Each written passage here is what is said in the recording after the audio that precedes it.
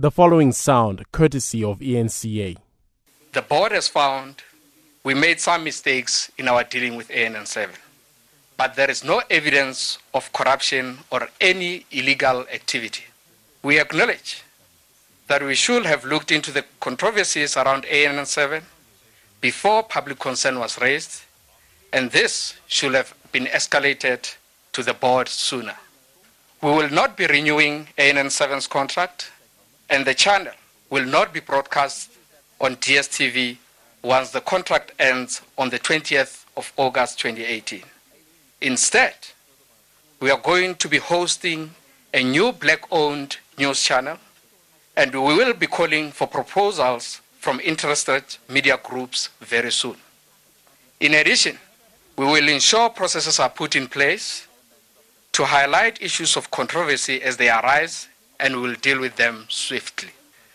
It was instructed by Multichoice board to review whether appropriate procedures were followed in relation to the ANN7 contract, whether the payments to ANN7 were handled correctly, and whether there were irregularities in our submission to government on splitting the Department of Communications into two. The Audit and Risk Committee came together to review these issues on behalf of the board. The committee was made up of 4 non-executive directors and was chaired by Don Erickson, who is sitting here today. The committee further included Advocate Khomotso Moroka, SC, who is an independent non-executive director. In addition, the committee sought external support from Weber Wenzel, who gave us legal advice on lobbying and contracts, and we also had an independent audit firm assisting the committee. This was to strengthen their work and verify the findings. The committee met several times, studied all relevant contracts, reviewed related payments information, and emails dating back a number of years, interviewed those involved, and did various objective price comparisons.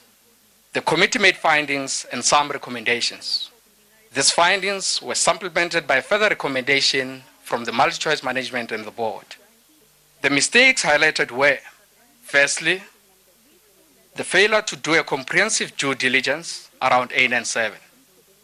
Secondly, not raising concerns about ANN7 and its associates as they came to light. Instead, waiting for the public controversy to take hold.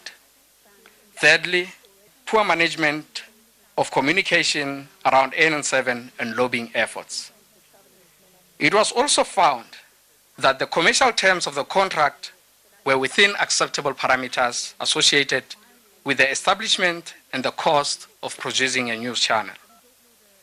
The analysis of the ANN7 contract highlighted the complexity of negotiating a startup local news channel, a process which is very costly. Ladies and gentlemen, let me also address 2 other matters of concern. Firstly, there have been allegations concerning MTR's relationship with the Guptas and Multichoice contract with the SABC. We confirm that following the committee's work and inquiries made by NASWES, it is clear that Mr. Patel's previous relationship with the Guptas played no role in the terms negotiated for the ANN7 channel, and that he acted in the interest of the company at all times. In this regard, we need to emphasize that the channel agreement was negotiated and agreed as a collective by members of the senior management team. Multichoice agreement with SABC has also been questioned. It should be noted that the Multichoice contract with SABC did not form part of the brief given to the Audit and Risk Committee. However, to be clear, ladies and gentlemen, Parliament has referred the issue of the SABC to the Special Investigation Unit, and Multichoice is fully cooperating with the SIU in this regard. And that sound, courtesy of ANCA.